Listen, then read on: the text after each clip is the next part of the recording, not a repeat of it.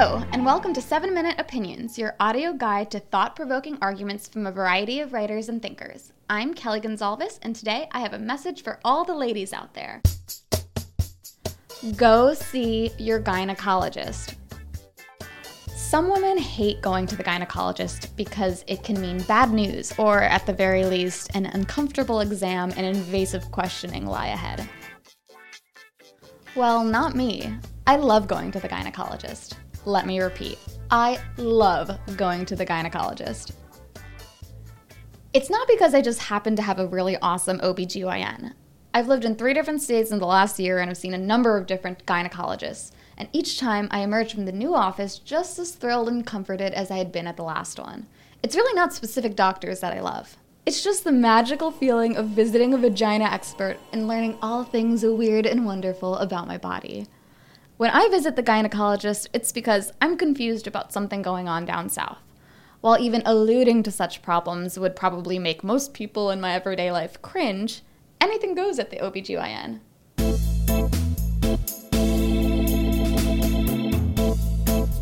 I get to go in and sit down and explain exactly what's going on and what I'm feeling without any fear of judgment. It's their job to listen to all the gritty details. On top of that, I usually ask a ton of questions. What's this weird squishy stuff? Is this smell normal? Is it safe to do this without that?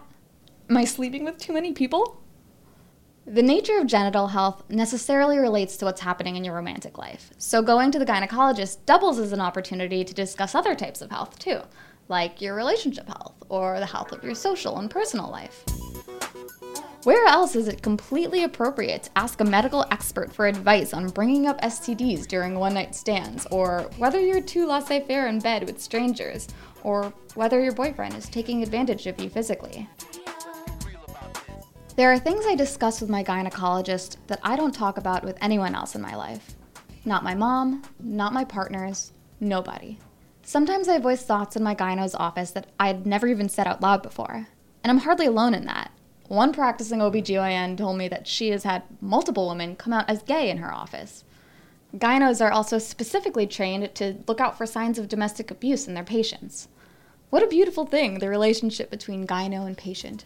It's just an incredible relief to know there's a medical professional looking out for me in this deeply personal way, who's ready to answer my questions and come to my rescue if I need it. But of course, not all women share these warm, fuzzy feelings for their gyno. I have a handful of female friends in their mid-20s who have never even visited an OBGYN. There's 1,000,001 excuses for it. There's nothing wrong with them. They're in a monogamous relationship. They're afraid of the exam. And while none of those are valid excuses, there are also women who worry about being, judged. If you, like me, come from a conservative background, a trip to the gyno can bring unwanted attention or assumptions about your sexual experiences. At a recent appointment, I decided on a whim to publicly document my gyno visit on Snapchat. No nudity or anything like that, just what the experience was like for me. While many friends cheered me on, another sent me a particularly upsetting message saying that I'm breaking her heart and that God wants more from me. You don't need to be a serious Catholic like me to get the implication there. A culture that often shames women for embracing their sexuality can also easily dissuade them from maintaining good bodily health. But let's be clear. Not everyone who sees their OBGYN is going because they're having a ton of sex.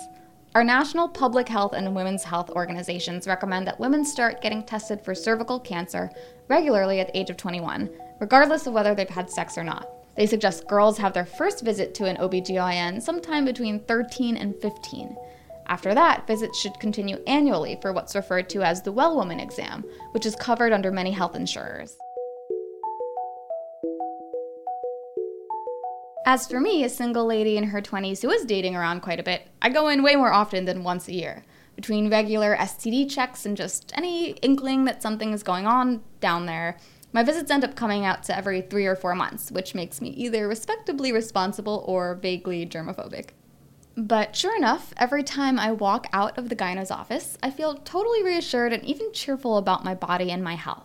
I feel in control of my life. Here's what it comes down to. There's nothing better than peace of mind.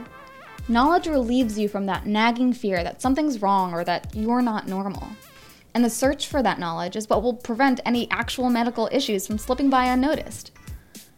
My gynecologist never fails to make me feel safe, supported, and powerful.